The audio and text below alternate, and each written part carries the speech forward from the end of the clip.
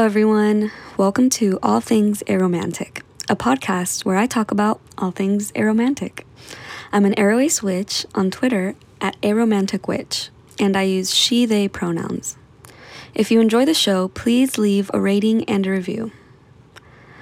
First, I want to start the episode by first acknowledging that this podcast is being recorded on Coahuitecan land, and I want to also acknowledge the settler colonialism that has led to the land theft in what's called the United States. If you'd like to learn more from Indigenous people on that, tune into the Red Nation podcast. And if you are financially able, please support Indigenous water protectors by donating to them. I will leave links in the show notes for those things. Okay, so now let's talk about all things aromantic. Today's episode is all about amatonormativity, which I talked about a bit in the last episode, the first episode, and I think I may have been pronouncing it incorrectly, so I apologize for that. It's a pretty tricky word. Amatonormativity. So yes, I will be delving more into that topic of what it is, who is affected by it, and how it shows up in our everyday daily lives. And I want to give a content warning for things that will be discussed within this podcast today, for things such as sexual abuse, verbal and physical abuse, domestic violence. Okay, so what does amatonormativity mean? Let's look at what the person who coined the term has to say. And her name is Elizabeth Brake. And on her website, she says, I call this disproportionate focus on marital and amorous love relationships as special sites of value and the assumption that romantic love is a universal goal, amatonormativity.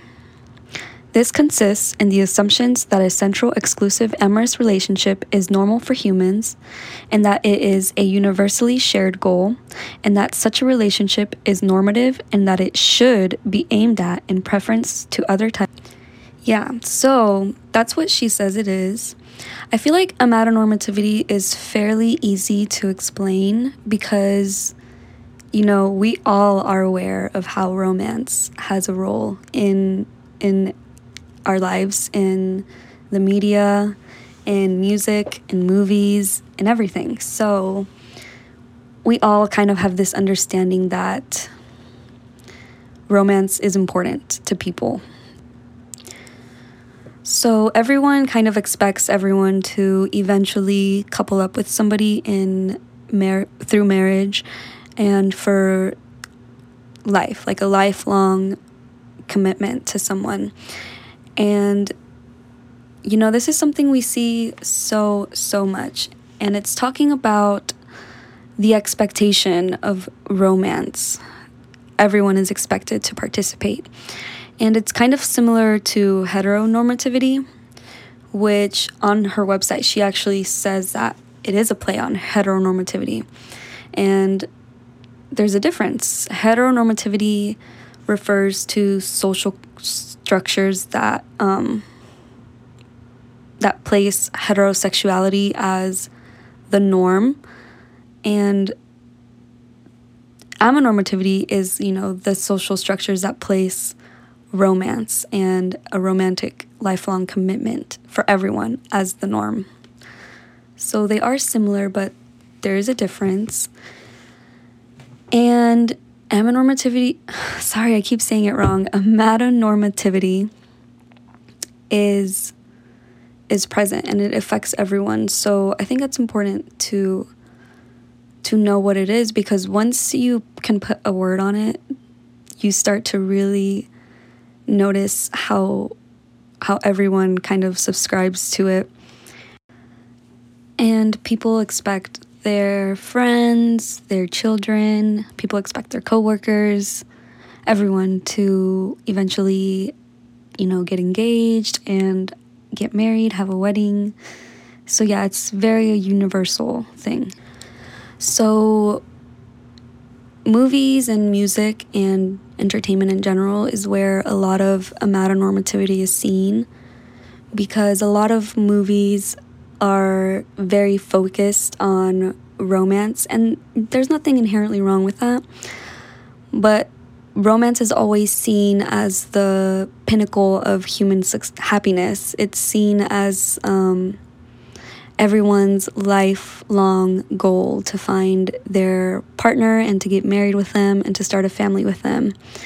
And so that's always seen as like this universal thing that everyone wants, when that's not true. And in songs, it's really hard to find songs that are not about romance. And again, there's nothing wrong with romantic songs or songs about romance. I enjoy those as well myself, like even though I'm aromantic. But it's a majority of music, a majority of movies, a majority of shows, everything. They focus on kind of perpetuating the idea that everyone needs to have their happy ending through getting married and, that happy ever after.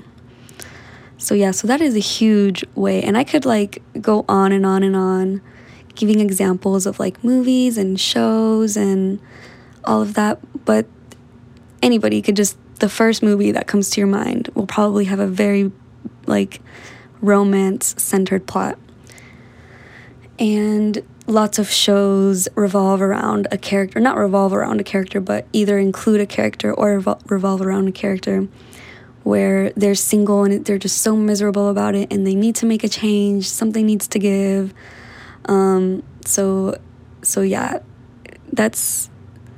That is like an endless conversation, because it's everywhere. It's every movie I see, every show I see. It's very rare where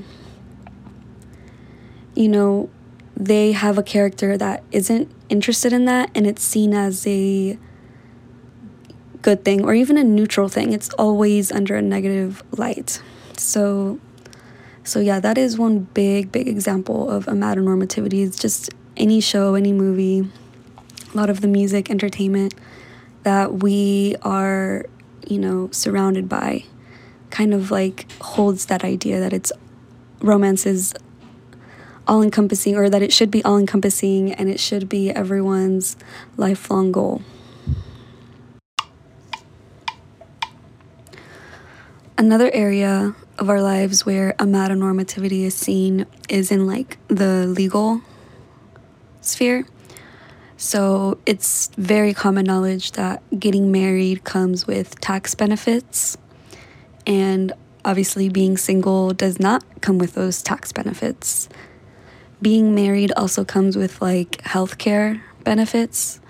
So if you are married, you can add your spouse to your healthcare, but only if you do have that legal contract of marriage, and other relationships are not seen as important as as marriage. So somebody who is not married and doesn't plan on ever getting married wouldn't be able to add someone important to their healthcare, or wouldn't be able to be added to someone in their lives' healthcare, because the system values marriage so much. And in housing, it's also seen that there is this sort of housing is structured around a two-person income. So a lot of like rents and mortgages, those are ideal for people who are coupled. So not even married, but living together, or who have a partner. And people who are single obviously are disadvantaged. They're left to pay the whole rent themselves, or they're left to have less of disposable income because a lot of their income is going towards rent, and they don't have anyone to share that burden with, because rent is structured on two people living together, not just one. So that is a way that romance seeps into our lives, because why should people in romantic relationships or people who are married, why should they have society structured around them? Why shouldn't society be structured around everyone? That's what should be happening. And honestly, it sucks because I'm a person who doesn't ever want to be in a relationship, who doesn't ever want to get married. And that's a reality that I have to live with, that I have to make sure that I myself can financially sustain myself. And, there's nothing wrong with that inherently, but when everything is set up for coupled peoples, yeah, it makes things difficult.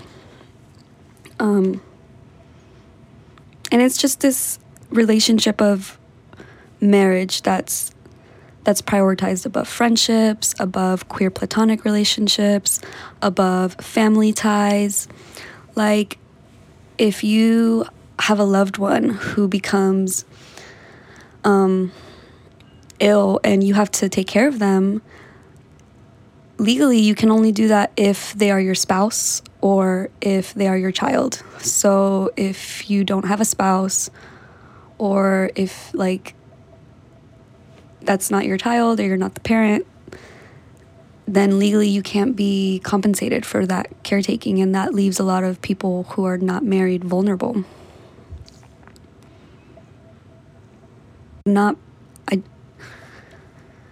Just for clarification real quick, I don't mean that it would be illegal to take care of someone who's not your spouse or child.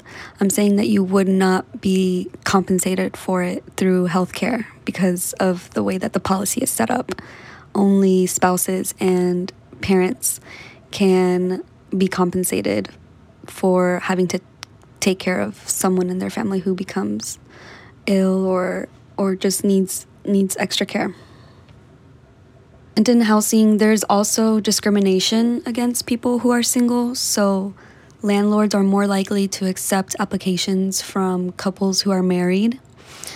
And that obviously raises an issue because couples who are married don't just, automatically deserve housing more than someone who is not married, someone who is single, someone who lives alone. And so people in relationships not married yet have more chances of being accepted than a single person, and married couples have more chances than engaged and single people. So that is one way that we see that amatonormativity makes its way into people's lives, because that's something many people are affected by. Many people daily are putting in applications for housing, trying to find housing. So yeah. Amatonormativity is also seen in the workplace. So it's pretty common knowledge that for promotions, people who are married, people who have children are more likely to get promotions, more likely to get those pay increases, the vacation, the time off, and that's not okay. Why does someone being married automatically make them better than someone who's not married if their job has nothing to do with being married? And even if it did have something to do with being married, there shouldn't be discrimination in that way against people who are not married, people who are single, people who don't plan on ever getting married or having a relationship. Amatonormativity is seen in so many ways every day, and everyone is affected by it. Even though single people are mainly affected by that, and of course aromantic people are affected by amatonormativity. Everyone is affected, Polyamorous people are also very affected by amatonormativity, because an essential idea behind amatonormativity is that you find one person for the rest of your life and you build your life with that one person. And so polyamorous people they break away from that just one person, and they fall in love or they build relationships with multiple peoples, and that really gets it has less value than a regular heteroromantic monogamous relationship. And single people who are not aromantic or not polyamorous are also affected by amatonormativity because, they are also getting the signals that if you're single, your life is worthless, your life is terrible, you will never find happiness. And so that feeds into a lot of sadness that single people experience because they so desperately, even though they're not aromantic, they're single, but they don't want to be single. So they desperately want a relationship because they feel like that's what they need to do to find happiness, to be happy. And clearly that's not true, or that's what I'm trying to show people, is that you don't need a romantic relationship in your life to have a life that you like, to have a good life, to have a successful life, to have a happy life. So amatonormativity affects everyone because, like I said, it's everywhere. How could it not affect everyone? Even people in relationships are affected by amatonormativity because sometimes people will stay in abusive situations because it's so ingrained in them that being single is awful and being in a relationship is better than being single, even if that relationship is abusive, is harmful, is toxic. So you don't have to be single. You don't have to be aromantic. You don't have to be you don't have to be single or aromantic to be affected by amatonormativity. And that's something that I see a lot is in my lifetime. Obviously, I've talked to people and, you just hear stories from women who will explain to you their horrible situation and how unhappy they are, but they still just cannot break away because they're so afraid of being single. And that is one of the most insidious ways I feel like amatonormativity affects people. It keeps them in a cycle of abuse because the alternative is made to seem as some awful, pathetic thing. Like, women would rather stay in a marriage for life where they're not happy than break free and become a single, divorced woman. And I've seen that in my life. I've known multiple women. I know multiple women in that situation. And I wish that amatonormativity just didn't have such a hold on people because sometimes it is better to just be single. So amatonormativity drives this idea that in order to be to be a full, whole person, you have to be involved in romance and you have to seek romance. And this idea is harmful because people are left feeling broken. People who are aromantic or who are arospec are left to feel broken because they don't experience, or they don't, either they don't experience it at all or they don't experience romance the way other people do. So there are people who are left out and isolated by amatonormativity. And it just can lead people to dangerous situations whenever you are trying to participate in what everyone considers the dating game, because you have to go out there and you have to meet people, and to try and find the one as a woman can be dangerous because you have to go and meet, well, not just as a woman, but as a woman interested in men, you have to go out there and meet strange men, not strange men, but you have to meet new people, and sometimes those are strangers that you know nothing about, and that can be very dangerous for a vulnerable, marginalized gender identity. So it's important to remember that this idea of getting married and finding romance is not for everyone. Not everyone has to subscribe to that. Not everyone wants to, and not everyone should. It's not wrong to want to get married. It's not wrong to want romance or a romantic relationship, but it's wrong to assume that that's the way everybody should be. It's wrong to to make romance the ultimate human goal and destiny and everyone's final destination. If they had a true happy life, that's where you end up, because that's not true. People have lived their lives so different from each other. Like, not everyone lives the same way and finds happiness the same way. And it would just be so much better if, at large, society could start identifying amatonormativity and identifying how it's harmful, and for this to be a mainstream conversation, because it's totally not a mainstream conversation. There are so many people still very, very invested in romance and romantic relationships. Like, everyone, that's how they build their lives. They're looking to build their life with a romantic partner, and they're not necessarily looking to build their lives with their family, whether that's biological family or found family. They're not looking to build their lives with their close friends, and it's very isolating and alienating for people who are not coupled in married relationships.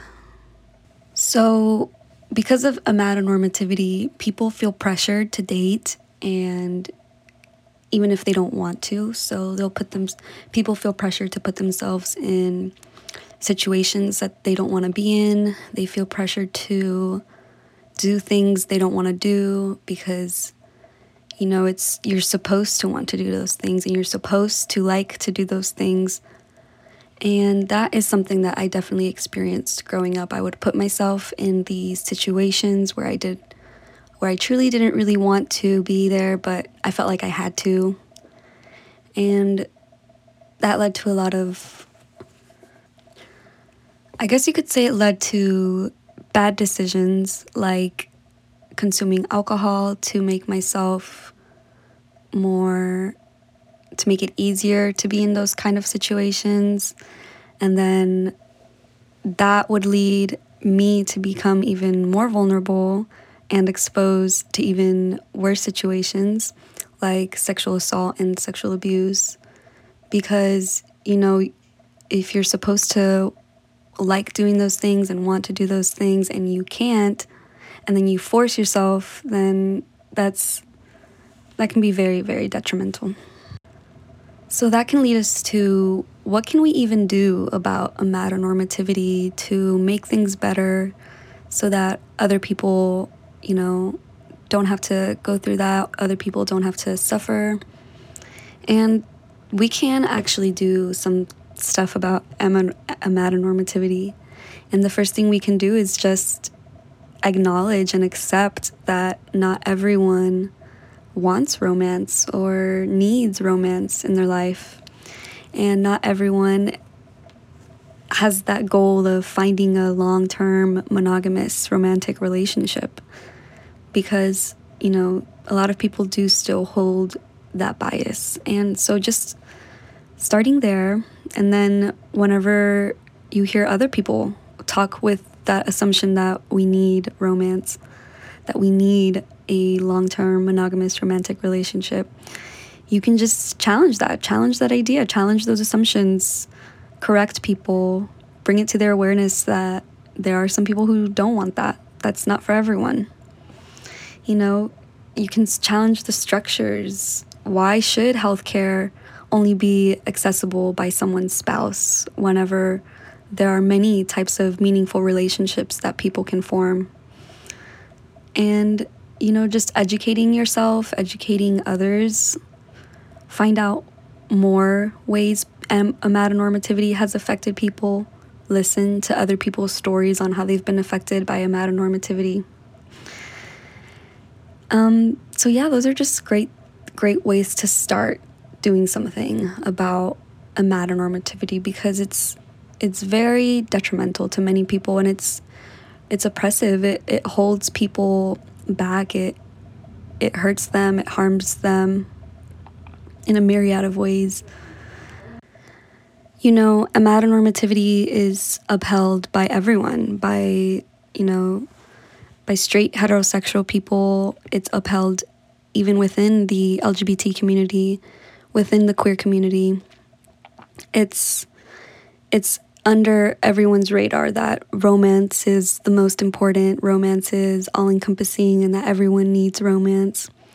So I think we should just all try to challenge that more within ourselves, within conversations, wherever we see it. So yeah, so that's the episode for today, all about amatonormativity.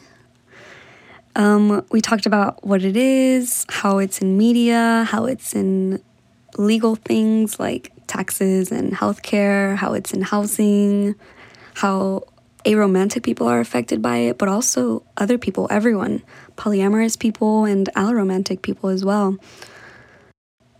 And before I go, I want to mention and remind people that Aromantic Spectrum Awareness Week is next month. Yay! So it'll be the week after Valentine's Day, the first full week after Valentine's Day. So February 21st through the 27th. And it's just a week where it's pretty much in the name, Aromantic Spectrum Awareness. We try to bring more awareness to aromanticism, what it is, and of course that means more awareness to amatonormativity because of how much aromantic people are affected by amatonormativity. So there will be some, stuff going on that week throughout the community on Twitter, on Instagram. There are conferences happening online, and I can link to some of those in the show notes that I know of because I'm trying to figure out everything that's happening and going on, and I will be highlighting that stuff on my Twitter at aromanticwitch. But of course there are things that I don't know about, so if there's anything you hear of, you can send it to me on Twitter and I'll try to, bring awareness to that, and so that we can all just bask in all the aromantic spectrum awareness going on that week. I'm so excited. I'm going to be making a aromantic crochet sweater. So I'm really excited. I have the colors of the aromantic flag, and I'm making it into a sweater. It's coming out so cute. I can't wait for it to be done.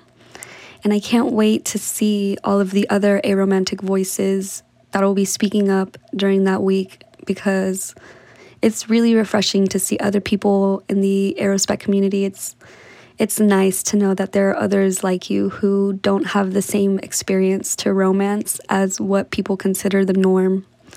So thank you for tuning into the second episode of the podcast where we talk about all things aromantic. I hope you have a great day and great rest of the week.